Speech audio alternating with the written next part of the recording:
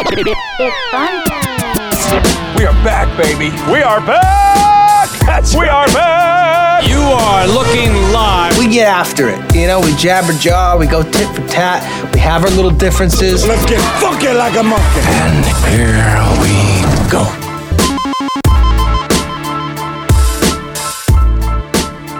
Hello and welcome to the Moose and Rudes podcast. This episode 48 of the pod. Welcome in, friends, family, loved ones, Romans, countrymen, all that come. We welcome you. Matthew, how are you? It's a wonderful morning. It's a wonderful Wednesday morning. It's a wonderful Wednesday morning. We're coming at you on a little different schedule here. Thank you for being patient with us with the Moose and Runes podcast. We had some, as you put out on our Twitter account, some scheduling issues yesterday. Was it due to your new modeling career or the car you bought? Couldn't really tell from those pictures if you recently took on a modeling gig or bought a car. I was going to say I might pick up a couple like Mazda commercials or Jeep commercials or something or Lululemon. Lululemon commercial. Yeah, I don't know if they do commercials, but they could.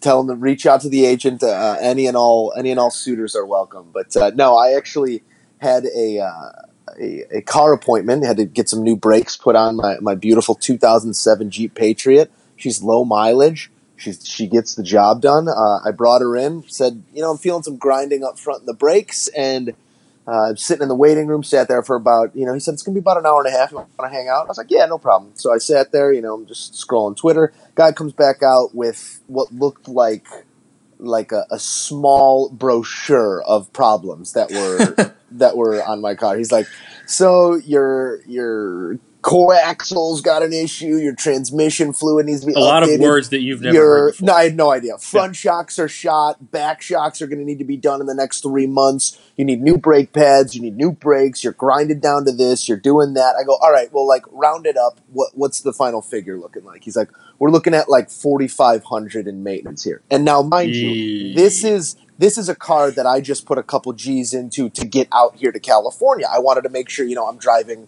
3 days across country. You didn't break down. Wanted to make sure everything was, it was copacetic. So I brought it in Lincoln, and apparently the people in Lincoln missed all of this shit, or they're just, they're just running a racket over here at Jeep. But that being said, all of these issues, it was essentially a totaled vehicle. So I said, why don't you show me something on the lot? And yesterday turned into power move. Right there. A brake consultation turned into the purchase of a new vehicle. So we are now leasing. Went the leasing route. We're now leasing a beautiful 2018 Jeep Compass, black on black, little chrome hits on it. Black on black's a great color combination for a car, by the way, if I do say so myself. Looks great. She rides like a dream. Drove her off the lot with 24 miles on the odometer. So, now, I won't ask what you paid because that's rude. But how were the negotiating skills? You get yourself a good deal? Well, they were really good, and not to toot here, but I'm about to toot too. Big shock. Joe thinks you did a great job. One of the guys at the dealership happened to be a CBS viewer. He's like, "Oh, we've been enjoying you for the last couple of months. Like, you do a great job, this and that." And so we made nice. We made nice before we even started talking numbers. Okay, so there's obviously the guy in the office who my salesperson goes back to get the number. So the sales guy was an awesome dude, huge Kings fan. So we're BSing, talking, and comes out with the number for the 24-month, the 36-month, and so we keep talking this and that. I kind of divert him a little bit. I go, can you run back in there, see if you could squeeze a little extra out of him? Like, is this a final number? Let me go check. So he goes in there, checks. He's like, all right, this is the final number, but we're going to give you this for the 07. So I traded in my Jeep. Gave me an awesome thing. I walked out of there. I didn't spend a dime yesterday. It was zero down. It was a beautiful experience. They took care of me. The good people over Baxter, Dodge, Chrysler, Jeep, Ram, I believe is the list there in Sacramento. If you're ever looking for a car in Northern California, you go. I'm sure we have a lot of listeners looking for a car in Northern California. Tell them that's Joe very relevant. You. That's very tell relevant. Them Joe Can we talk sports now? Yeah, let's do it. Like we talk some sports.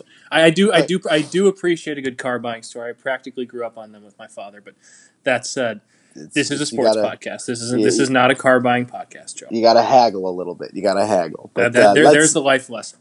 Let's jump right into it, Matt. Can we talk NCAA tournament? Yeah, man. Can we talk some hoops? Just round 1 and 2.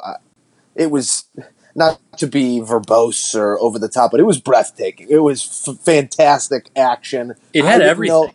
You don't know anything about these basketball teams. Maybe a few people know the field really, really well, like even starting five. Like, you don't know the starting five of these teams. Maybe a handful of them, Big Ten teams or your team, whoever you follow.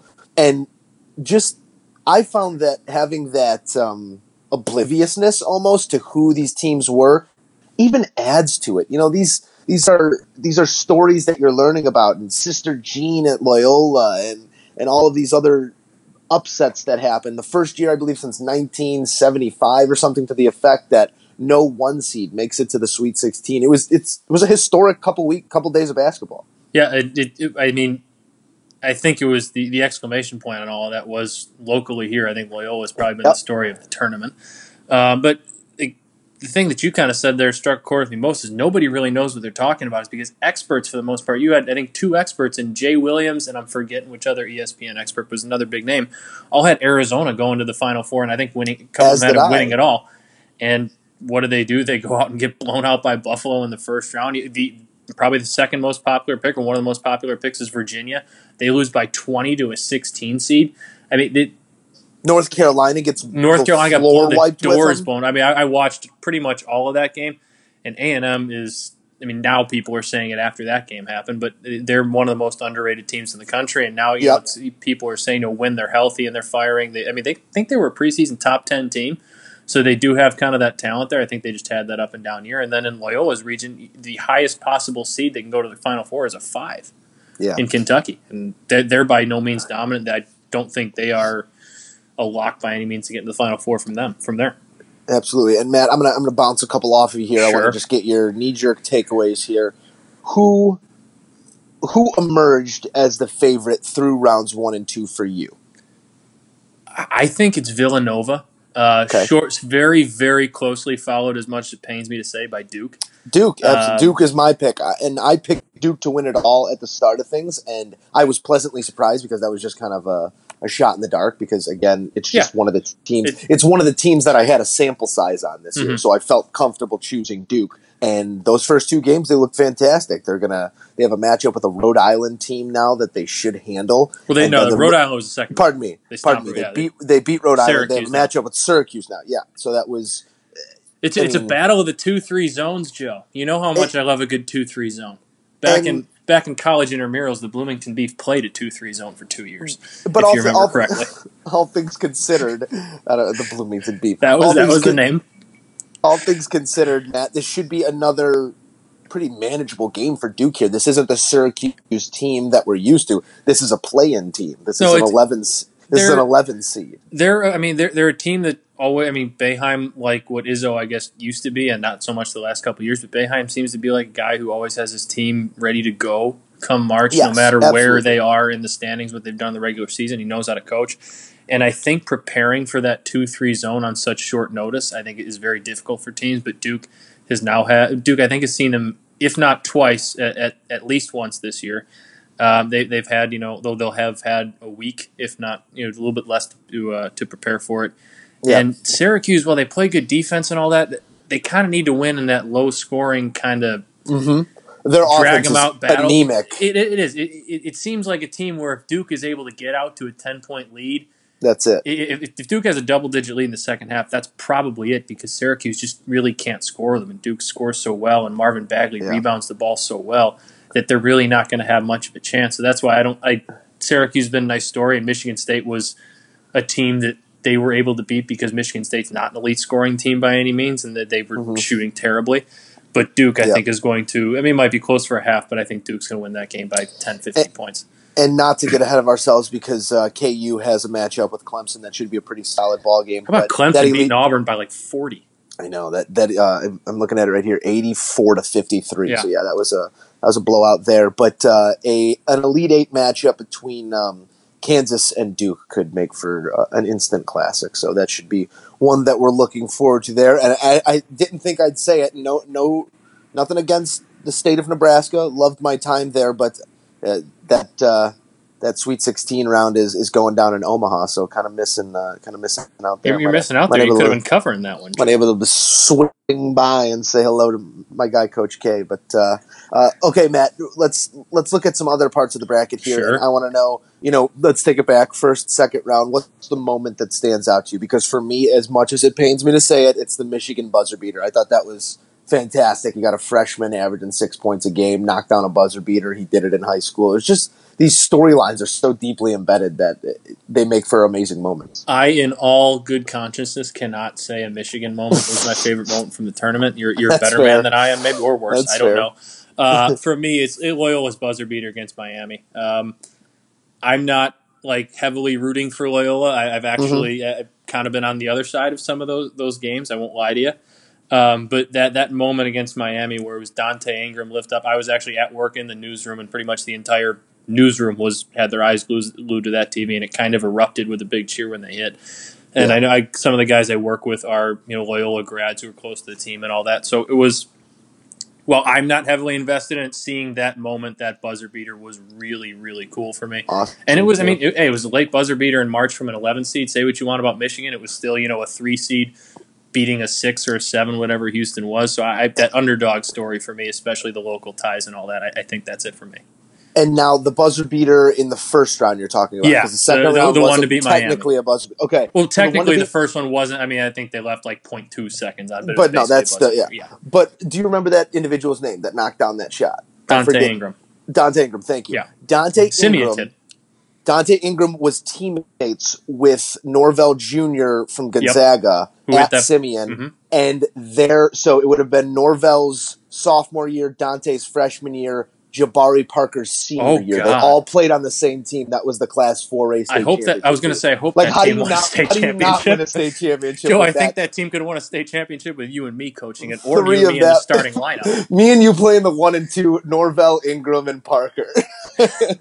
Oh, goodness. But yeah, that was a heck of a Simeon ball club. So they're showing out for the Chicagoland area. There's no doubt about that. They got a tough matchup here with Nevada, too, because obviously Nevada's not, what people think Miami or Tennessee were, but at the same time, Nevada's had their share of moments in this tournament, too. They came from behind to beat Texas in the first round, and then what was it? Who did they beat? Why am I drawing a blank on who they beat? Cincinnati in the second round. They came back for 22 down in the last 9 minutes. Now, Cincinnati absolutely did everything they could to give them that game, but at the same time, they still had to come back from down 22. So they kind of got their own story, too, and that's really that's the matchup of the teams of destiny to me. And I think whoever wins that game has a really good chance of – I don't think Kansas State's going to beat Kentucky. So I think whoever wins that game has a chance to beat a very hot and cold Kentucky team in the Elite Eight. Yeah, and it was, like we said, just a fantastic first and second round. But let's move it forward here a little bit, Matt.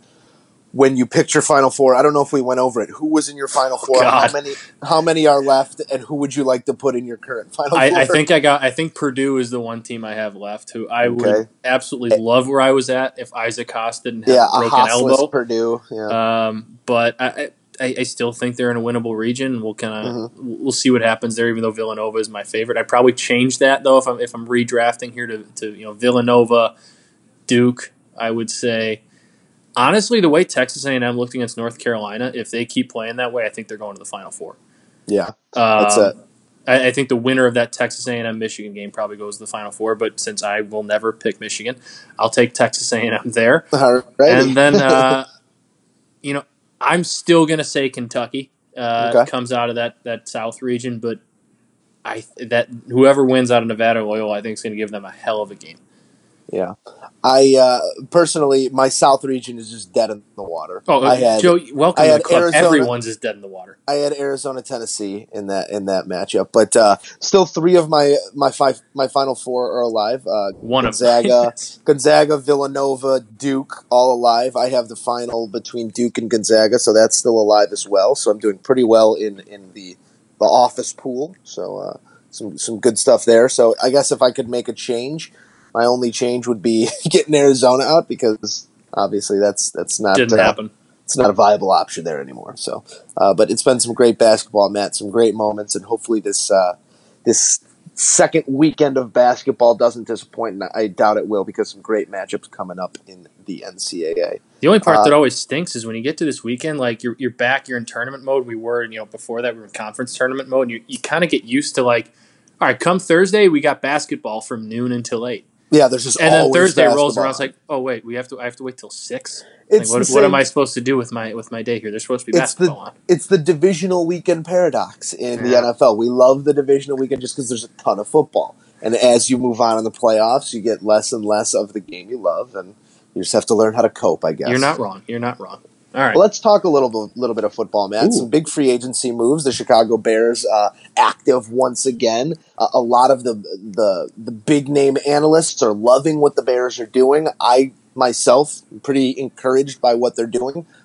Still, some moves can be made, but break it down for us, Matt. What have you liked thus far out of Bears free agency? They go fill a wide receiver need, a couple different guys. I was going to say, I think we last left this like with Robinson. Daniel and Burton were the 3 we covered last time, right? Yeah, and it seems like in 2 weeks' time they've really shored up that position grouping. Yeah, I love the addition of Taylor Gabriel. He's another just a burner slot guy, a burner who can beat people deep. He can run routes. Fits what Nagy wants to do. Exactly, he does what he did. What he does what those guys did so well for Nagy in Kansas City. I think he's a Tyreek Hill type. I was going to compare him to he's DeAnthony Thomas, but a lot better because I'm afraid to compare anybody to Tyreek Hill. Somewhere, okay, let's put him. He's in the middle on a scale of DeAnthony Thomas to Tyreek Hill. He falls somewhere between the two. I think the two guys the Bears have to play those two roles, I don't think either of them are better than Tyreek Hill, but I think both of them are much better than DeAnthony Thomas. I guess if that helps, Cohen and Gabriel. I think Trey Burton gives them tremendous depth as kind of a more playmaking receiver-ish athletic tight end, and I think Shaheen gives them a little bit more of a red zone target blocking type. But Cody Parkey, hopefully they finally solidified the kicker position for the first time, and it seems like however many years. Even Robbie Gold's last year was terrible. I don't know what you got going on there, Joe. Why don't you turn the volume off? I just had an ad pop up here on the laptop, but we're back in business. That's what I'm looking for. You threw me off. I apologize. And then, I don't think Chase Daniel can be overlooked here. I don't know how many snaps he's going to play. I know I built a couple graphics for him. Joe, is actually kind of depressing to build his career stats. He's thrown 73 passes, and I believe he has taken I believe it's taken per pass attempt. He's earned $91,000 in his career per pass attempt. Sign me up for that, Joe. God bless you. God bless you, Chase Daniel. But we saw him do when he was at Mizzou. I mean, he was a world star beater. At Mizzou. Him and Jeremy throwing the ball 60 times a game, and it was fun to watch. But like you said, you cannot downplay the importance of a backup quarterback in the NFL. I'd love to see, and I don't have the number in front of me right now, but I'd love to see how many teams last year had a quarterback that played every single meaningful snap. And talking when I say meaningful, non-garbage time up on 28, like. How many quarterbacks went uninjured through 16 weeks of football plus playoffs? And I'd guess 0. I'd honestly guess 0. But you got to have a guy behind your number one who is at least serviceable. And we did not have that last year. Not relying, yes, and we have not had that in years. Not relying. Last year's quarterback situation was weird because coming in with Glennon as your 1, Trubisky as your 2, obviously you had a serviceable backup because your backup was better than your starter. But when you flip-flop that and you look at who's behind in years past, when you're looking at Hoyers and Barkleys and other guys, it just never felt solid. I don't know if it feels solid with Chase Daniel there, but at least it's somebody, a recognizable name. It's a recognizable name who's done a job backing up these bigger names before. But I think for me, Joe, he has so much experience in this system. And people always say with young quarterbacks, it's tough changing up, the offensive coordinator, offensive system right away because it might stunt their development, and that might be a little bit true with Trubisky. But at the same time, this basically gives him another assistant coach, another guy who's been there, another guy in the room who knows what basically the ins and outs of this entire offense, who can be there every step of the way with Mitch, who can be in the film room with him, pretty much at all times. That's basically in his press conference what he said his job was. He said, obviously I'm here, first and foremost to perform if I have to, if it gets to that, but I'm here to help Mitch. I'm here to help get this guy where he needs to be and help him move him along in this offense. So, when we get to opening day, when we get that first game, he's ready to go. And I don't think that experience in this offense can be underrated. And you absolutely love to hear something like that and just have that positivity running in the room early on. So that's definitely a good thing. So with that said, Matt, and all these acquisitions that have happened, where do the Bears go in the draft now? Do you think they start looking at offensive line seriously in that first round? I think you have to. I don't think Quentin Nelson's going to get there. The more I see what's going on in the draft, I know the Jets traded up. I know there's more of a chance that a guy like Nelson or Minkah Fitzpatrick drops to the Bears. But if Denver, I think Denver's going to snag Quentin Nelson at 5, and I don't really think there's a tackle worthy of taking at 8. So unless the Bears want to trade back, I don't think they're going to take a tackle there or an offensive lineman in the first round. That said, Ryan Pace ended up with Cody Whitehair in the second round a couple of years ago, so he knows how to identify talent, I think, in the mid to late rounds. Not going to surprise me if they move back in one of those, either the first round or second round pick, to try and get a third round pick as well. Maybe grab a lineman, kind of one of the mid rounds. But unless it's Quentin Nelson, I don't see them taking a lineman early, and I don't think Nelson's going to get there. Yeah, and it was not only new acquisitions, but the Bears re-upping with a lot of names already on the roster. You got Pat O'Donnell coming back. They match for Kyle Fuller, which I love to see, especially because it was the Packers. That was huge. They brought back Bryce Callahan. They signed Josh Bellamy, which I don't know. I don't get what does Josh Bellamy have on somebody in that organization? That's what I He's got something on somebody. He is one of the worst wide receivers I've ever seen play football. They put the tender on Cam Meredith. They re-upped with Prince Amukamara and Sam Acho. So a lot of needs being taken care of. The re-upping of Amukamara for especially I know it's a 3-year deal, but I don't remember what guaranteed money was, so it's probably not guaranteed. Obviously, all 3, but that leads me to believe that unless Minkah Fitzpatrick falls to them at 8, which he's you have to take him. Which I don't think he does. I don't think they're going to go defensive back there either. I think you'll see them probably go with either Tremaine Edmonds out of Virginia Tech or Roquan Smith out of Georgia. I think it'd be a little bit more reach. I think their pick probably ends up being Tremaine Edmonds because he was a middle guy, but I think he's only 19 years old, and people say he really has the skill set to develop into an outside edge rusher, and without that elite edge rushing presence in that top 10 so far this year, I think they might have to take a risk on a guy like that. Yep. Matt, with all of this being said, and I want to zoom in here on Kyle Fuller a little bit. Sure. I just want to warn you and prepare you. If Kyle Fuller comes out and lays an egg weeks 1, 2, and 3, has no interceptions, has no forced fumbles, has 2 tackles, I'm going to lose my mind. Because coming out of college, we saw a guy who it took a long time for him to get up to speed. Finally, last season, it seemed like he was as advertised. And was that because he finally was feeling comfortable in Vic Fangio's defense or whatever the other reasons were? Or was it because he was in a contract year and he knew he had to go out there and play some ball? If this is a guy whose play regresses in the first quarter of this next season, I'm going to be really unhappy. We'll see. And I won't. It's a worry of mine. I wouldn't disagree with you, and I think it's a very valid worry. I'm not saying that it's going to happen, but it's a worry of mine. I hate, I don't like repeating myself, Joe, but I feel like I do this a lot on this podcast when it comes to NFL contracts. The guaranteed money is $18 million, so he's basically guaranteed next year. He's making, 14 this year? So if they want to, if it doesn't go well this year, which I don't think they cut bait with him after only 1 year, there's really no penalty. This is really just more of like a 2-year deal.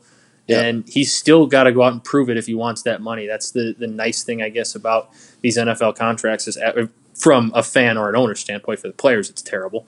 But if he's not rolling in 2 years, if he's not doing what they want, they can cut him and he doesn't get that money, and then he doesn't get paid and he loses however many millions of dollars that is.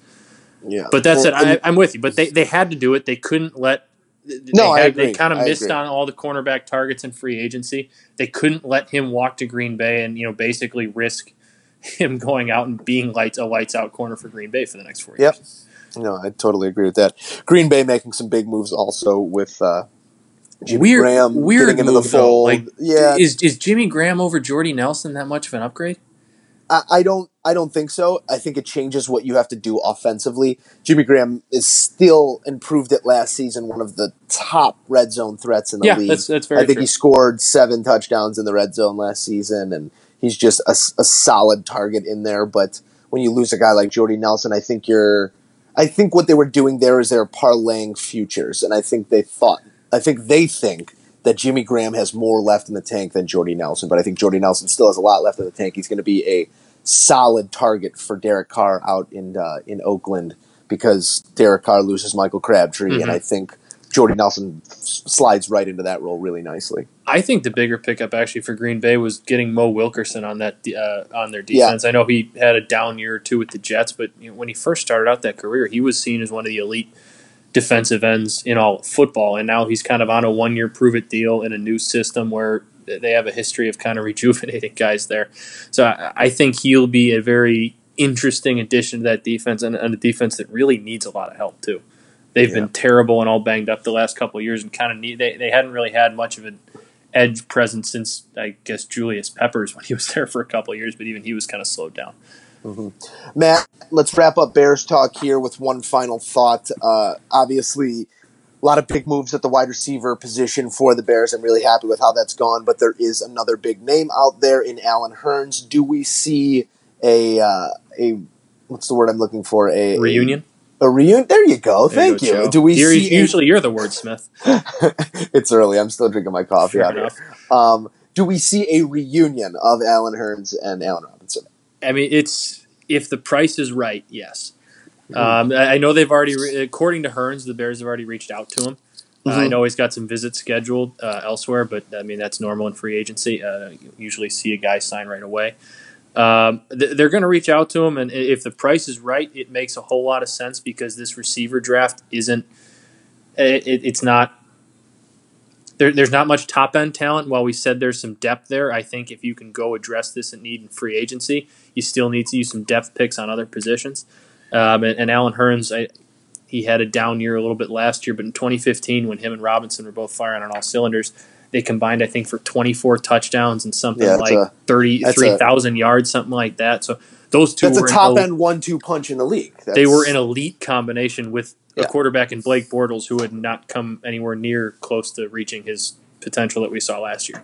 So that's an elite 1-2 punch if you can get that surrounded by Taylor Gabriel, hopefully a healthy Cam Meredith again, and then you got a pretty darn good core. Yeah, and when you get two guys that have played together and that really value each other and can line up next to each other outside, I think that just makes the transition process that much easier. It feels like home right away. And Robinson clearly wanted to be tweeted at him right away. Yeah, when you're dealing with I don't know, the wide receiver position guys can be divas. I'll be the first one to say it. No, but you were never one of those. No, I think it's fair to say that I wasn't. But sure, let's say that. Making the situation as comfortable as possible is important for these guys, especially at the level we're talking about here with professional football. I would totally agree, and I think bringing any position any player, NFL player, into a new system, new team, new town, the comfort level is important, and as much of that you can provide, I think it helps. And I think this would be a very logical spot for them because we've said we think they still need another receiver, and that would be coming in the draft. If they add Allen Hurns, I don't think they need to add a receiver in the draft. I really don't. That's provided they bring back Cam Meredith as well. Well, Matt, it should be an interesting close to the offseason. Let's pivot here a little bit, talk some Blackhawks hockey. Give us a little post-mortem here. First time since 2007, 08. That was 2007, 2008. That the Hawks will not be headed to the playoffs. So I don't know if you want to call it fatigue, injury, a mixture of all of the circumstances, but it will.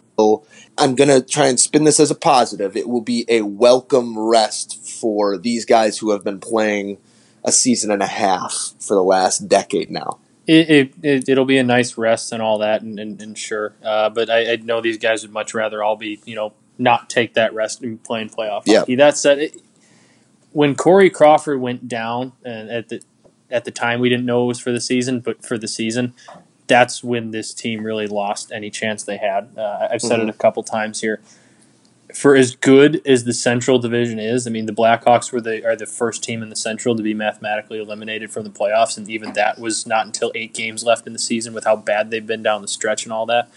It's the best division in hockey. It's not even close. Even like 3 weeks ago, Mark Lazarus tweeted something along the lines of the Blackhawks, in I think he said the Atlantic Division would be 3 points out of a playoff spot, and that was playing, half a season without Corey Crawford and all the injuries, all that stuff. Yeah. So I'm not totally down on where this team's at. I still think they have a lot of young firepower. I think Corey Crawford is going, if he comes back healthy, which I believe he will be, I don't have a reason to not think that next year. I really just think they are, an impact player or two additional away from being a Stanley Cup contender again. I think you see things change in hockey fairly quickly, from one year to the next. And there's still so much firepower on this team. I just think they kind of got into quicksand a little bit. They didn't really have their fail-safe in Corey Crawford to bail them out when they were slumping. And that was the difference this year than, in the past years, even years they won the Cup. There were stretches where Corey Crawford would go on runs. Hell, in the playoffs even sometimes. In series against the Wild, Corey Crawford went on these runs where the Hawks weren't playing that well. They were getting outplayed, but they had their goalie who would back them up. And they did not have that this year by any means. Yeah, it just goes to show how valuable Corey Crawford is between the pipes and how valuable, top-tier perennial goaltending is in this game and how far it gets you. We focus on the Kane, the Tays, getting Sharp back, and all these Patrick big Kane names. is the most talented player, one of the most talented players in the NFL. Jonathan Toews, one of the greatest leaders in the NFL. Duncan Keith, I still think. NHL. Sorry, NHL, you did it twice. I know you know. Duncan Keith, I think when he's on and he's totally focused and in it, is still a top 2 defenseman in the NHL. But I don't think there is a doubt after this year that the MVP of this team, the most valuable player to this team, is Corey Crawford. They need to make some additions on the blue line, but he masked a lot of those growing pains in the past, and I think would have this year. But they need those guys on the blue line to take a couple steps forward. They need the young guys in Schmaltz and DeBrincat to take even more steps forward. Those two are outstanding this year. Alex DeBrincat's got a shot at 30 goals, but they kind of need those two guys to take another step forth in their progress. And I think they'll be right back where they want to be next year if they can add a piece or two. So, Matt, I think that goes without saying, between the Bulls and the Hawks, two teams that have recently been mathematically eliminated from playoff contention this year, you think that the Hawks are still championship playoff ready quicker than the Bulls? And they are 100% championship ready. It's playoff ready is a weird question because you can be a good NHL team, and especially in this division, and not make the playoffs because of how good it is and with how bad the Eastern Conference is. You can be the Bulls might have a chance at a playoff bid with a losing record next year. Who knows? But yes, if I'm betting, I'm betting that the Blackhawks are back there before the Bulls are. Well, Matt, should be something that we will keep an eye on. It's going to be a longer offseason than we are accustomed to, but Blackhawks hockey will be back before we know it. The shortest offseason in sports, going to be a little longer. And that was Matt's Hockey 4 minutes. That was Matt's Hockey 4 minutes. We appreciate it, and we hope to be bringing more of a positive spin on Blackhawks hockey in the coming months here. I won't get a hockey minute for a while now. I mean, we'll talk the playoffs here and there, but I don't think we'll still have to hit the playoffs. There'll be some big moments we'll have to touch upon. We still got to love the Stanley Cup playoffs. Absolutely. Let's keep it moving here, Matt. Talk a little baseball. Spring training coming to a close. Opening day just over a week away. You can taste it. Pitchers and catchers. It's all behind us. Spring is behind us. It's getting to that point where you're just itching for the first pitch. First pitch going to be thrown for the White Sox by James Shields. And we were talking a little bit in pre-production. You don't necessarily love that decision. I don't. I've heard the arguments. The argument for James Shields is obviously he's the veteran of the staff, and even though he's been good, he's a guy who's been there before, and B, people are saying Lucas Giolito I think was the other logical option, and people are saying, well, no need to throw him into a big start. Why take a chance on shaking confidence and all that? And but how big of a not to interrupt, but how big of a start? It's not. Is opening day? It is not a big start in the grand scheme of things. But have you been to an opening day before, Joe? I have. If not, I know you've watched them on TV. People have. Opening day is a big feel for everybody, and whether the game means more, game 1 means more than game 83 or 84, people get juiced up for opening day. People treat the beginning of the season a lot more with a lot more interest, with a lot more eyes. There's a lot more attention on you those days. And while people are saying, Lucas Giolito, when the Sox get good, he's not going to be their ace. He's more their 3 or their 4. He doesn't need as much big game experience. I argue that, yeah, he probably projects to be your 3 or 4, but don't forget Lucas Giolito was I think he was the number 1 prospect in all of baseball just 2 or 3 years ago. And you don't know yet who's going to be your ace of that staff. It projects to be Michael Kopech right now, but a lot of things can happen in 2 years. And while opening day might not have the biggest impact on the standings, I guarantee you it is a bigger start than, day 3, game 67, whatever you want to call it. And I like getting these younger guys experience in these bigger type moments. So when they get to these bigger type moments in a year or two, while it is their first time in the actual playoff type moment, it's not their first big game moment. They're not overwhelmed. And Lucas Giolito was arguably the White Sox not only best pitcher, best player down the stretch last year. He finished with an ERA in the 2s. I want to reward the kid for basically he was up and down. He was seen as almost a bust coming here. The Nationals had given up on him. He basically revived his career here with the White Sox. Don Cooper helped him out, and he bounced back, and he was a pretty dominant pitcher down the stretch. I want to reward the young kids for that. There's nothing against James Shields, but he's not going to be here in the long run. I want to start getting people familiar with these names and getting these names familiar with the spotlight. Yeah, Matt, and you make great points there. But just I'm wondering how comfortable, how excited, what's your feel on this White Sox pitching staff? Do you think that this is a staff that can win more than 500? I do. Win more than half of their games this season? I think it's a staff that's going to be just fine. I don't think James Shields is as bad as he was 2 years ago, and I think last year had a little bit of a bounce back year. Obviously, it wasn't great, but he wasn't brutal. I think I have no reason to believe that Giolito and Lopez won't take another step forward. I think they'll hopefully get a healthy Carlos Rodon back in a couple months. Mm-hmm. And Miguel Gonzalez, he's going to go out and he's going to be a 500 pitcher and have an ERA in the low 4s and do what a fifth starter should. And I think this is going to be a very serviceable rotation. I think the bullpen is going to be fine for a little while, and then Rick Hahn's going to sell those parts for some more bigger name prospects. I think Joakim Soria, they're hoping comes back to kind of that elite closer form, or at least something close to it, so they can flip him for a prospect. And I think they'll flip their bullpen parts kind of like they did last year, so down the stretch they crumble a little bit again. And this is kind of going to be their last year of following that formula, if you ask me. All right. Well, the White Sox open up on Thursday the 29th at Kansas City. Divisional rival right off the bat. Should be a good one. And then they have that awkward day off between I hate that because you get so juiced up for opening day, and then you're like, oh, wait, I don't get to watch it. It falls deadpan the next day. The Cubbies, on the other hand, will be opening up in Miami. Bienvenidos, taking on the Marlins, the hapless Marlins. Oh, God, such a bad baseball team. Yeah, to start off their season, John Lester will toe the rubber in the opener for the Cubbies. So baseball just around the corner, should be a blasty blast. Looking forward to it. Because that also means, Matt, summer's here. Summer's right around the corner. Can you do me a favor? Yeah, never say blasty blast again on this podcast. Oh, okay. Well, I like blasty blast. Okay, no, you don't. I'll try. No, you don't. I'll try and refrain. Yeah, you just don't try. Just do. All right, Matt. Okay. We are a golf podcast. It's clear. We know it. Can I ask you a question before we get into the conversation that we're going to talk about? How's the shirt? Yeah. The shirt fits great, and I have to thank you on air here. It fits fantastic. It is a great lounger. It's a very soft fiber. Shout out to the guys at Barstool Sports for that great product. I walked to my mailbox the other day, and I have an unsolicited gift from my podcast partner here. He treats me too well. That's what I do. Make Sundays great again, a red T-shirt with Tiger fist pumping. It's going to be worn while Tiger's in contention and I'm on the couch. So exactly. Those will be great moments. That's exactly what it's for. Hopefully there's a couple major championships in that shirt. And with the way that Tiger's playing, keeping himself in contention, 10 or 12 straight rounds under par, or par or better, excuse me. He finished tied for 5th this week. He finished what last week? Tied for T2 at Valspar. T2 at Valspar. So he's not only top 10 finishes, top 5 finishes, putting himself in contention. And this week, there was a watershed moment where it could have gone one or two ways after Friday's round. He grinded.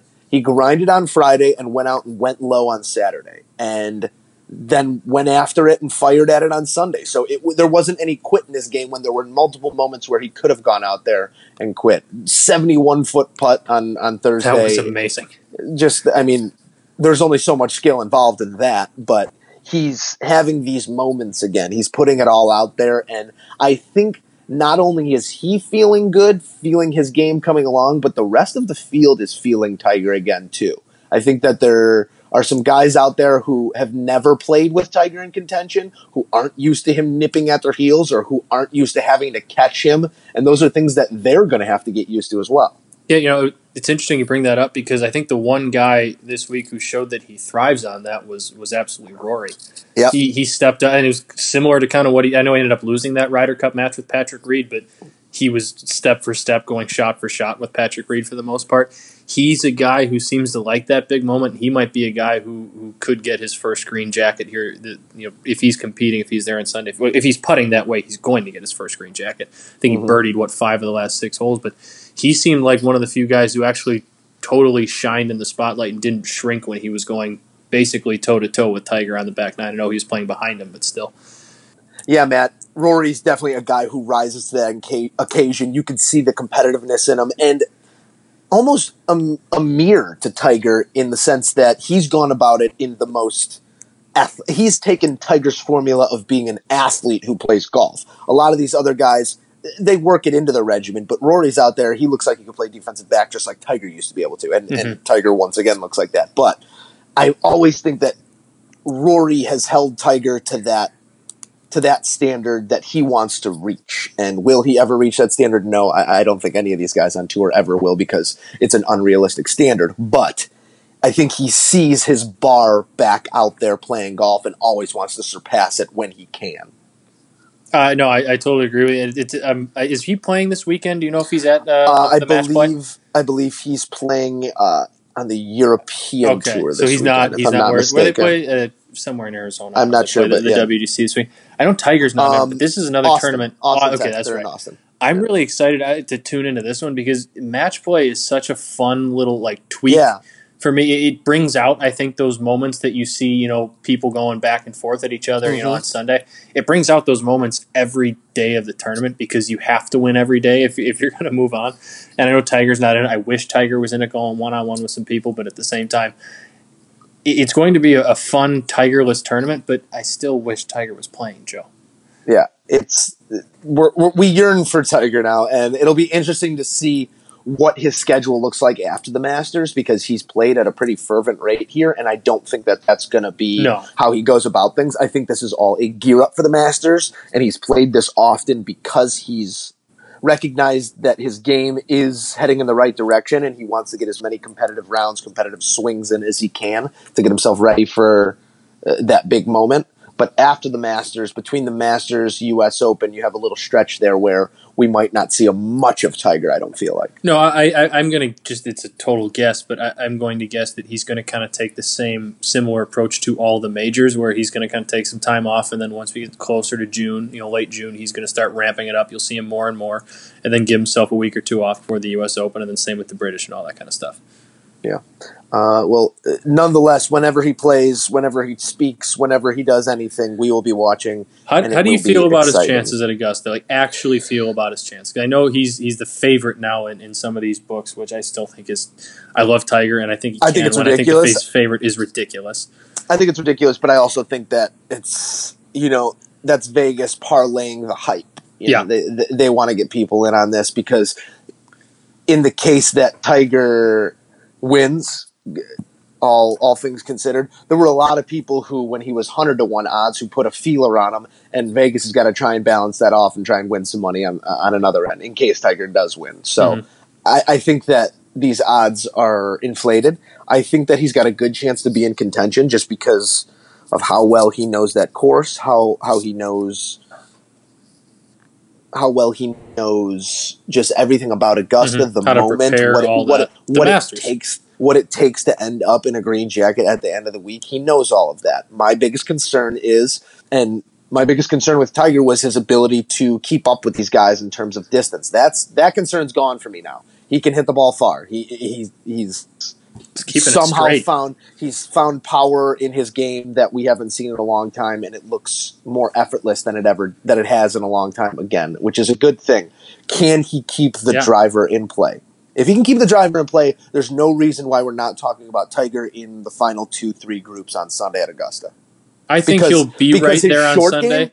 His short game, and you need the short game at Augusta, obviously, but his short game has been the strongest point of his game in this most recent comeback. And we've said it a bunch. Like in his previous comebacks, it was always the short game that was killing him. He couldn't, he'd have these short chips, and you just have the yips.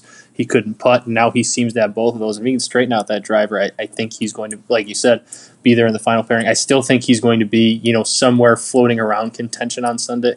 I just wouldn't say he's going to win. But that said, with the way he's swinging the club now and the way he's kind of hitting that 2-iron off the tee, watch out for him in the British, because that's a tournament where I actually think if he's playing this exact way, there's no reason he would not be the odds-on That's a good point. Yeah, that's a good point. The way he's kind of hitting those low stingers with the 2-iron, he did it before. I think it was the last British he won. I forget where it is, but he had that famous British where he just didn't bring the driver, didn't have it in the bag, hit 2-iron off the tee all week, and he won by like 3 or 4 shots. Yeah, that's a good point. We might see another claret jug. Either way, a major's a major. Tiger in contention is all we ask. Matt, or maybe a Phil Tiger pairing on Sunday at Augusta. Now you're asking for too much. I know, but could you? I need that, Joe, because those two thrive off each other. Like it's 04, like it's 05. Matt, why don't you cue up the music here and hit us with a little bit? All right. The tradition of Festivus begins with the airing of grievances. I got a lot of problems with you people. Now, you're going to hear about it. You can't handle the truth. Boy, have you lost your mind, because I'll help you find it. I feel like I'm taking crazy pills. I award you no points, and may God have mercy on your soul. Now, it came to my attention, this would probably only be relevant for a lot of our Illinois Wesleyan listeners, but really anybody who goes to college is fine. Came to my attention to yesterday, I believe it was, and you had heard of it too, so the rumor had been spreading that anyone who went to Illinois Wesleyan, especially during our stretch, knows well of the tradition of Killarney's Tuesday. Is that not true, Joe? It's a tradition unlike any other. It really is. Well, some nights there'd be 20, some nights there'd be 100, whatever. That bar always got crowded on a Tuesday, even during football season sometimes. It come to my attention that tradition started to die. Were you also aware of this, Joe? I did not know this until yesterday when it started to make its rounds on Titan social media, and frankly, I was ashamed. I was ashamed. I was bothered. I was worried. I don't know the guys anymore. I don't either. We don't really know. We're old enough now where we've graduated. All of the freshmen when we were seniors have already graduated. So the extent that we know them is that we've interacted. Our Twitter account has interacted with their Barstool account. Exactly. So let's direct this right at Barstool. Titans Dub. Barstool Dub. Barstool Dub. Shout out to Barstool Dub. They sent me a sticker too. I gotta get that up on social. They're doing great stuff. But I'm putting this on the shoulders of Barstool Dub. Get Killarney's Tuesday back to the glory of old. Whether it means that was the most fun night of the week. Whether it means getting a couple Wesleyan girls, guys behind the bar, whatever it takes to get Killarney's Tuesday back to its glory. Do what you need to do, Barstool Dub. We're putting it on your shoulders. Now, I'm going to give them some credit. They do have a tweet from 24 minutes ago about people apparently being there last night. So maybe that tradition is starting to get revived after that social media outpouring that even we caught wind of from people that we don't know. But at the same time, the fact that tradition ever died, I am ashamed of it. I'm saddened to hear it. I'm just disappointed. The fact that a tradition of Killarney's Tuesday. It was not a tradition that we invented. This was a tradition passed down. No, it was just it was a thing by the time we got there. I could not tell you of its origins. Perhaps its origins were back in the 1400s at the original's Killarney's pub in Dublin. Who knows? Never know. They'd go there on Tuesday. Who knows? But I knew that maybe it was Isaac M. Jordan. Who knows? It could have been. But I knew that for 4 years we had a responsibility to carry that torch. Every Tuesday night, no matter how you were feeling, what you were doing, what you tests got you out had, there what and you papers had you had, couple. You at least swung around for a 32-ouncer. That cost you $2 plus tip. You threw some darts. Maybe you do a couple O-bombs on the way out. But dabbled in the really salty popcorn. You avoided the townies that sat at the near end of the bar. Exactly. You went to the back.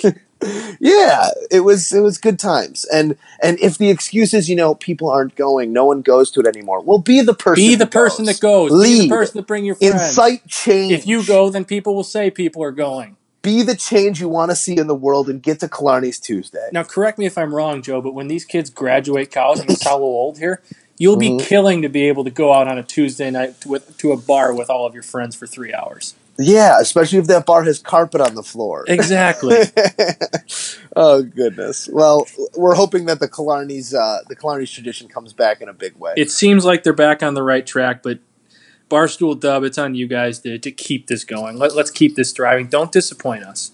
Don't disappoint the podcast. Don't disappoint all the listeners. Don't disappoint all of those who came before you on Killarney's Tuesday and upheld that tradition for however many years it's been going on. With great power comes great responsibility. There you go. That's a great way to end this. Hashtag Uncle Ben. Matt, why don't we do a little buy or sell? All right, why don't you start us off because I forgot what I was going to ask you. Okay. Matt, buy or sell? And now I know we're kind of towing the line on this one. No disrespect. Sure. But I feel the question needs to be asked. Sure. Buy or sell the extent of Ty Lue's illness that has drawn him away from the Cleveland Cavaliers, or are there other circumstances? Man, it's really tough to answer because some of the stuff I've read, like he was, he's left 2 games prior to Saturday. He was coughing up blood a little bit. So he's obviously not feeling great. I'm gonna buy it.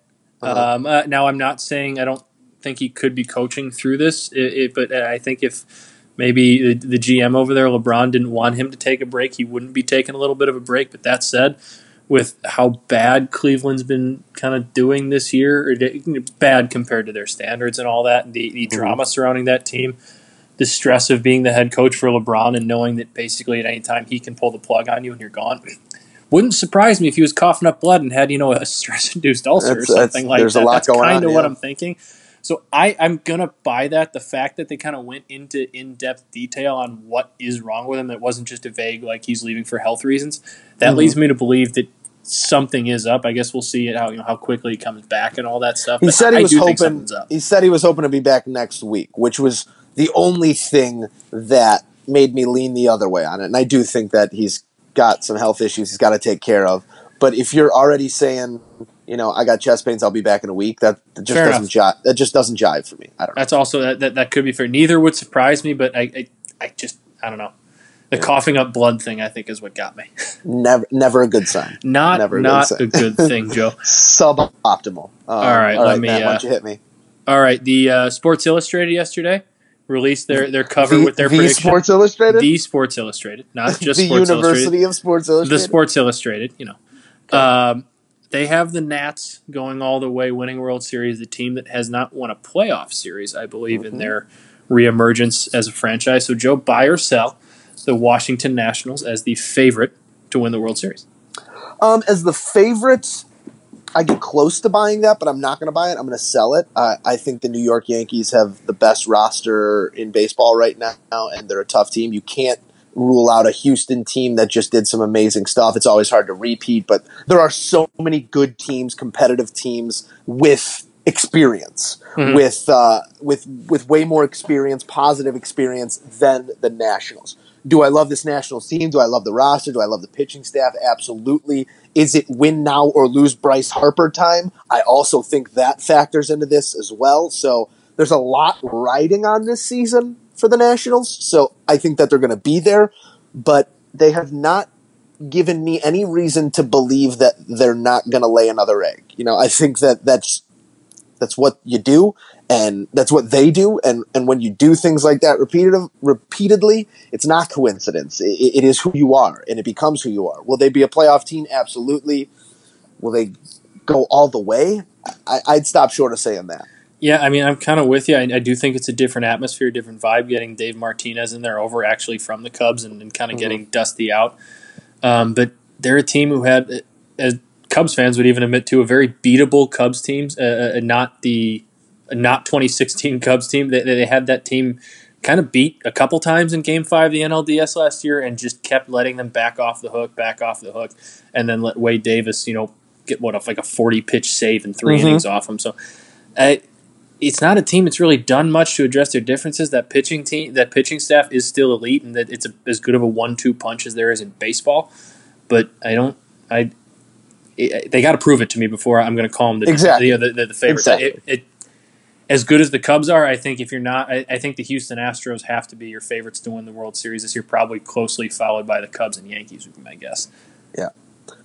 It's going to be an exciting season nonetheless because there are a lot of talented ball clubs out there. I feel like, we focus on it with the NBA because rosters are so small and the talent pool is much smaller. But I think there also is a large disparity in talent with what's happened in the MLB over the last few years, where if you don't consider yourself a contender to go all the way, you sell the farm. Yeah. And that might be the wrong term there because you don't sell the farm. You actually put all the money in your actual farm system, but you sell your assets. You go full fire sale on your assets. And I think that's led to a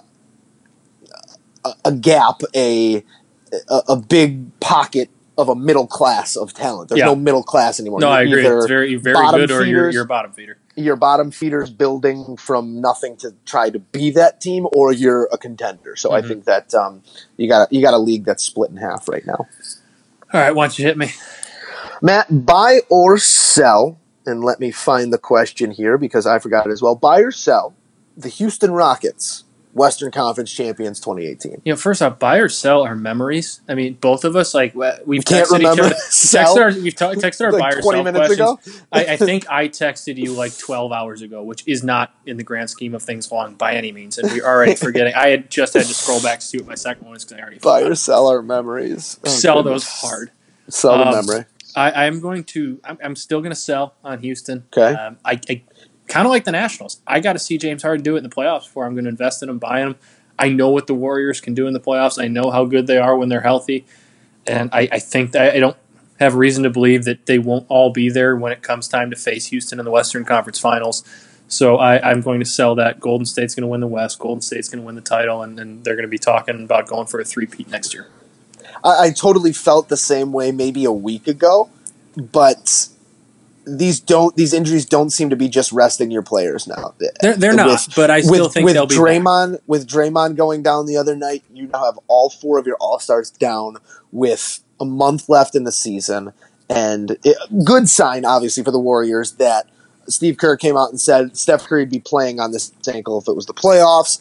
We don't know the extent of the rib injury with Kevin Durant. That sounds like out of the four injuries, it's the most we're resting the guy type situation. Klay Thompson seems to actually have an issue with that thumb. I think that Klay Thompson's issue with his thumb is going to linger, and that's going to be an issue. But if you can get back Draymond at full strength, if you get back Kevin Durant at full strength, if you get back Steph at full strength, regardless of where Klay is at health-wise, you become the favorite once again, I feel like. As good as James Harden's been, they still... I know Chris Paul's a very good player. Mm-hmm. I don't think he's a superstar anymore, as good of a facilitator as he is in that offense, and has helped make that offense go. James Harden, to me, is still the only one true superstar on that team. And I still think Golden State has three. At least 2.5. And if those guys, even if one of them is not at full strength and they got just only KD and Steph at full strength going into the playoffs, I can't bet against them. Yeah. Should be fun to watch nonetheless. Yeah, at least we'll have two playoff series that matter this year instead of just one. We're getting there. We're making progress. Baby steps. All right. Do you have another? Yeah, I do. You probably forgot this one already. I don't know if you saw. It's happening more and more out west that Uber and I think Lyft maybe too are experimenting with these self-driving cars. Uh-huh. And very sadly, one struck and I believe killed a woman the other day. I have long since sold the idea of self-driving cars. They terrify me. So Joe, I'm going to ask you: buy the man who just bought a Jeep. Yes. Buy or sell the self-driving car? Well, I decided to forego the self-driving option on the Jeep, so I'm going to be driving my car. Full disclosure. I appreciate that. You definitely want to be on the right side of history here. I think there is a place for autonomous vehicles, Nope. But with what happened in the news the other day, obviously tragic with the woman being struck in Tempe, struck and killed. And when I was down there for spring training, I saw some of these cars, and were they terrifying? They're all no, because there's someone behind the wheel, and there was someone behind the wheel of this car as well that's supposed to override the car and take the wheel if something is to happen. So what happened in this situation, I don't know, but they're very advanced vehicles. And the one thing I want you to think about, and I'm not a proponent of self-driving cars. Do I think that they're going to be a reality in the near future? Absolutely. Like, they're already out there on the road. I've already seen people on the highway in their Teslas with no hands on the wheels. That's terrifying.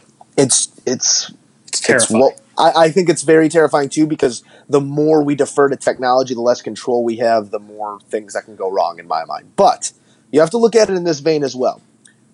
I'd love to see a graph of the hour that woman was hit by the autonomous vehicle in Tempe, Arizona. How many people were struck by cars driven by human beings?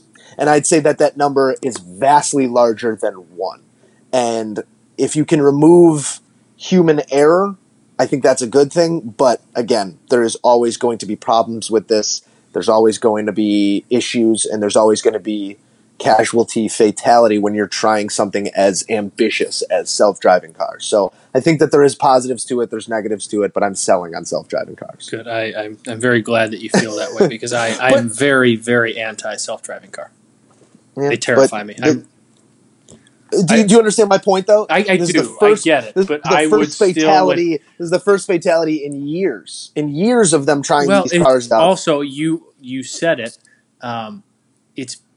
There's still a human behind there. So how many times maybe the self-driving car malfunctioned, done something wrong, where the humans had to take over and override that? And prevent so that. if there is this technology that requires a human to be behind it, why not just have the human control it?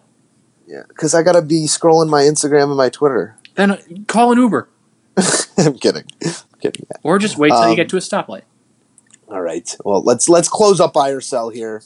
We got a little controversial there. We hit a couple hot topics. Let's jump into the mailbag, because I know we teased it last week. We have a really, really fun mailbag question from Dan Herman, a valued listener of our podcast. He is a regular listener out there in Colorado doing his thing, living the good life. D-Boy, we love you. Thank you for sending us this question. The question was, your dream foursome, dead or alive. You're going out, you're playing a beautiful course. Let's just say we're at Pebble. Well, you're teeing it up at Pebble. That was actually going to ask, where, is it Augusta or is it Pebble? We're teeing it up at Pebble, and regardless of who you're choosing, old, young, deceased, they're keeping pace. That's not an issue. Okay. Another caveat to this as well, Matt, is what was the caveat? What was your question? I had a question. You had an issue with it. Oh, non-family member. Non-family. Yeah. These are people of distinction that essentially we don't know. And you don't have to include me in yours, Joe. We're basically we're podcast partners. You're my caddy for the day. So thanks. Essentially, you're getting to pick 3 individuals of prominence, dead or alive, to play in a foursome with yourself. Matt, why don't you go ahead and should we do this draft style? Because I feel like we shouldn't do it draft style, because we both are going It's not drafting your dream. We each have our dream. If we have guys that overlap, I know we're going to have one guy that overlaps. We just have to play on different days. Then that's all. We're both going with Tiger. Am I wrong in saying I don't have Tiger in my foursome. I have Tiger. If I'm playing golf with 3 other guys, Tiger Woods is absolutely going to be one of them, because I want to see what it's like to see Tiger Woods strike the ball in person and be on the tee with him. It feels like an awful oversight on my part. I do not have Tiger, but that's okay. I'll give you my first pick here, and Arnold Palmer was my first pick, and I just think that, not just because the Invitational was last week. I've always been very intrigued by Arnie and just the stories behind him and how well he treated everybody in his life, and it seemed like everyone had such a positive story. You've never heard a negative story about Arnold Palmer. The guy taught himself how to fly a plane so he could get to tournaments. The guy revolutionized marketing, revolutionized sponsorship. He did so much for athletes everywhere, not just golfers, and seemed like a human being who I'd love to spend 4 or 5 hours with on a golf course. Well, I was right. We were going to have – it was right not right about the person, but I was right that we were going to share somebody because I would also have Arnie in the Dreamforce, and for pretty much every reason you said. You got Tiger. You got Tiger and Arnie. I love it. I went back and forth between Arnie or Jack because I feel like you had to have one of them in there. And now you're going strictly golfers. No, I'm not. I have two golfers, and then I actually strictly said I need to go one non-golfer because I need to not lose by like 50 shots. Yeah. If we're playing Pebble and these guys are all in their prime, I can play my best round and I'm still losing by 25. Yeah. I'm going to go with Arnie. I think just the way he revolutionized the game, the way people talk about him, the way that people talk about his storytelling abilities, him on the course, and that swing. I mean, it'd be got to have Arnie on there. The workman swing of Arnold Palmer. So you got Tiger and Arnie right now. I have Arnie. My second pick is Michael Jeffrey Jordan. I believe that's his middle name, right? It is. I'd love to have MJ out there because we got to get a little money on the line here. You know, you're not playing golf without MJ unless there's a couple grand on the line. So we get out there, we start doing a little betting. You know, I pick his brain about just the 90s in Chicago. I think he's such an albatross. He's such a figment of our imagination. Like he's never actually anywhere, and to have some time with him on a golf course to really nail him down and be with him there, I think that'd be very cool. So I didn't end up with MJ, but I did have that. Obviously, that was a name that crossed my mind. Partially what you said, but partially just because the way people talk about his competitiveness and everything that he did, I would love to participate with him in something like that where I could actually firsthand see that competitiveness up close, in front, in person, all that stuff. Because obviously we remember him a little bit. We were both pretty young kids when he was winning those championships. He won the last two. So I remember those a little bit, but you don't really know the guy. You didn't really see the competitiveness in everything that he did. And I'd love that you hear stories about him on the golf course, getting in people's heads and all that stuff. I know for a fact that he'd make me slice a couple left. I do that on my own, but he'd so you wouldn't want. That's a reason not to have MJ. That was also a reason I thought him, just to see that firsthand. But I did not go with MJ. I started thinking of athletes in the city and all that stuff. People would be good storytellers, people from teams that I grew up watching, all that good stuff. Obviously, I'm a Blackhawks guy, probably first and foremost, but no one really stuck out to me there. Anybody that I wanted, I went to the 2005 Chicago White Sox. And I settled on Ozzie Guillen. I think now while I don't think I might not get a word in edgewise, but I don't think there'd be a better storyteller on the golf course. I don't think there'd be a more fun personality to have on the golf course. I think he'd be a blast to play around with, especially with guys like Tiger and Arnie. I think the personalities of Arnie and Ozzie would be hilarious together. This is a dream foursome, man. I could get you 18 holes with. You can get 18 holes with Ozzie at like a raffle. That's a thing. I love that pick. I'm sorry. I think that's a fantastic frivolous pick. Who are you to come at me and tell me that about my dream foursome? I don't care how easy or attainable it is. If I'm picking four guys that I want to play golf with, I think that's a hell of a combination. I need you to dream think bigger, he's a great. I think that's a nice dream. I'm a simple guy, Joe. I mean, I'm not thinking worldwide here. I'm thinking of guys that pique my interest. Ozzie would tell great stories, but you wouldn't understand a word he was saying. You'd catch every other. It's a complete waste. All right, my final pick. I'm currently sitting out there. Another name I did float around was Nick Saban, but I thought he'd just be an asshole the whole time. Yeah, he'd just be a jerk and want to talk to you. Yeah. Arnie, MJ, my final pick in my foursome is Bill Murray. I recently got to see Bill. I recently got to see Bill working out on the course at the Pebble Beach Pro-Am, and no one has more fun on a golf course. Cameras around, people around, fans around, doesn't matter. He was in bell bottoms, having a fantastic time. He loves the game of golf more than anybody you know, and I think that he'd be a great addition. So Arnold Palmer, Michael Jordan, Bill Murray, and myself. See, Bill Murray doesn't do it for me. Part of it is he just seems like a guy who needs to be in front of the camera all the time. And that's not true. From stories you've kind of heard from him, he's sometimes a little bit of a different guy in front of the camera than he is not on the camera. That's I'll kind of leave it at that there. But from stuff I've heard from people close to me who've known the situation fairly well, he can be a little bit of a different guy behind the scenes. But I need Carl Speckler in my group. Well, that's different. I'm not. If we're talking Carl, that's a little bit different. Oh goodness! All right, Matt. Now, bonus question on the mailbag. Oh God! I didn't know this was Now, obviously, we're playing Pebble. There's 4 caddies. You got caddies. You're walking the course. But in the case that you're in the cart, who in your foursome are you riding with? I think I'm riding with Arnie. Same. I think I'm riding with Arnie. The Tiger would be fun to ride with, but at the same time, I think he's still kind of in his own little zone there, no matter who he's playing with, when he's playing. I think Arnie, the storytelling, I don't think he'd be afraid to give me a tip on just about every shot I hit. But every little tweak in my swing, I don't think he'd be afraid to do that. I think he'd just be a blast, and I think he'd probably make a mean Arnold Palmer, too. That's a good point. Yeah. That's a good point. Maybe a John Daly, throw a Lovaki in there. And that was also a name I flirted with in my fourth. That's a good sleeper. He was actually going to be my fourth instead of Ozzie, but I had to go with I don't want 3 other golfers because I don't want to get my ass kicked by everybody. That's true. So I'm riding with Arnie, which means MJ, Bill Murray are riding together. That's a Toon Squad reunion right there. Yeah, I was just going to say, things work out reunited Space Jam. It's a foursome that's actually occurred before. Yeah. Oh, goodness. All right, Matter. Michael Jordan got taken down into Toonland when he was playing golf with Bill Murray. Yeah, we all know what happened after there. I might buy our memory. That was a good memory right there. Buying our memories. Thank you again to Dan Herman for sending us the mailbag question. We appreciate it. Tweet us your foursomes at Moose and Runes on Twitter. We want to know who you would play with. I did get an email from my dad last week. He shot an email pretty much right after he listened to the podcast, I think Tuesday afternoon. He's got Phil. My dad is as big of a Phil fan as you're going to find. I think we talked about that. He's got Arnie as well. It's going to be hard for me to find someone who says he's a golf fan. Yeah. I don't think there's a golf fan who's going to tweet back that wouldn't have Arnie in there. Right. Or at least consider him. And then his last, he's got Lou Holtz.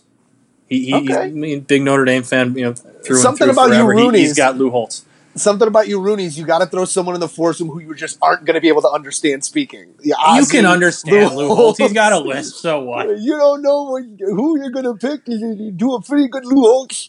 I do a pretty good Lou Holtz. I'm sure you think you do. All right, Matt. Thank you to everyone for listening to the Moose and Roots podcast. Hey, we've gotten episode 48. What's up? We've gotten some action on Twitter here with these, but we can still use a little more. Episode 50 is coming up. This is 48, I believe. So we got one more until 50.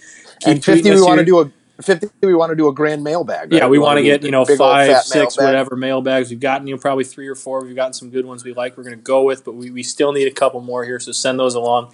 Fun ones like this, sports ones. We'd like to have a nice little mix. Doesn't all need to be sports. Can be pop culture. Joe loves fashion. You can ask him about his favorite type of shoes or suit or color combinations. Shut it down. Shut it all down. Shut it down. Shut it down. Houston, we have shut down. I've seen enough. Shut it down.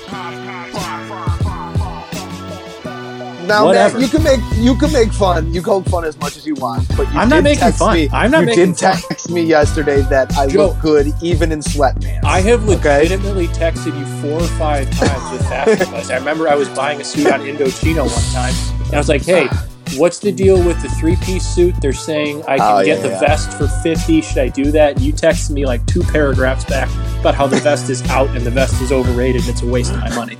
And I give you crap on this podcast, but I respect your opinion, and I keep coming back for it. The vest is more of a matter of tailoring, too, because if you're getting that suit tailored with the vest under it, that suit's not going to be tailored to your body when you're not wearing the vest. Didn't even think about that. See, these are things that don't cross my mind. Plus, I got a little bit of that gut, and I don't think the vest goes as well with the gut, Joe. You look good. You look good in anything, man. You look good in anything. That is by far the nicest thing you've ever said to me. Big news breaking here on the Moose and Nudes podcast. Matt Rooney is ditching his sweatpants. He said. Whoa! Not ditching his sweatpants. I still got a couple joggers. He's bought 4 pairs of Jordan joggers. I still have a couple of Under Armour sweatpants for when it gets cold outside. Still like those, a little bit warmer. He's up in his sweatpant game to the jogger, and we're proud of him. Yeah, a little bit of a sleeker look, Joe. I'm trying to cut myself down a little bit. There you go. And I feel like you can cheat a little bit by wearing the clothes a little bit tighter. You wear a jogger. You wear a jogger anywhere. You wear a jogger. Yeah. I wore joggers to dinner last night. Went to a burger joint just down the street. Mind you, it's pretty casual, but you get away with a jogger at a burger joint. What'd you get on the burger? Well, this is Burgers and Brew right down the street from me. I've pretty much run through their burger list, so now I'm on their sandwich list, and I'm trying the sandwiches. Had their steak sandwich yesterday. sublime. It was a steak sandwich with just a very mild blue cheese spread, some red onions, and I didn't know how it was going to work, but a little bit of basil on the sandwich too cut through the sharpness of that blue cheese. It just brought everything together on a wonderful steak roll. The roll made it, so it was a lovely steak sandwich. We started talking food, so it obviously triggered my memory here. I did a little bit, but no, I got a nice little present delivered to me today. Brian, I think it was on Monday or so, took the day off work, and him and Mallory took a day trip down to Bloomington. Nice. Where Brian took a nice little stop at Mugsy's. Cheese balls. And those two were kind enough to give me a call and ask me what kind of wings I would like, because I brought Brian back so many times. So I got a large order of Mugsy's wings sitting in the fridge. Probably going to heat them up for lunch tomorrow. I'm very excited, very much. They even gave me a cup of the Mugsy's ranch, which anybody who's gone to Mugsy's knows they have the best ranch in the world, and I don't know how they do it. While the thought there is so fantastic, and that's such a great move, a warmed up wing just isn't for me. It's not as good, but it's still really good. I've heated up Mugsy's wing. You put it in the oven, you crisp it up a little bit. Okay. It's still. I don't microwave. You throw them in the oven, get them a little crispy again. They're still very, very good. Well, that in place of our shutdown today, that was our shutdown right there. You got. Totally forgot we didn't shut it down yet. You got Moose and Rune's fashion talk. You got Moose and Rune's wing talk. That's all you need. We appreciate you guys for tuning in. As always, let's get some food mailbags in here. For Moose and Rune's, I think our best conversations are 48. We'll dig into it. Send us those mailbags for episode 50. We're gonna have a great time with it. We're gonna break it all down. As always, we appreciate you guys. Thank you for listening. That'll do it for Moose and Rune's episode 48. We will see you next week at our normal time. Tuesday should be the post. Thank you for waiting with us till Wednesday this week. Keep it real.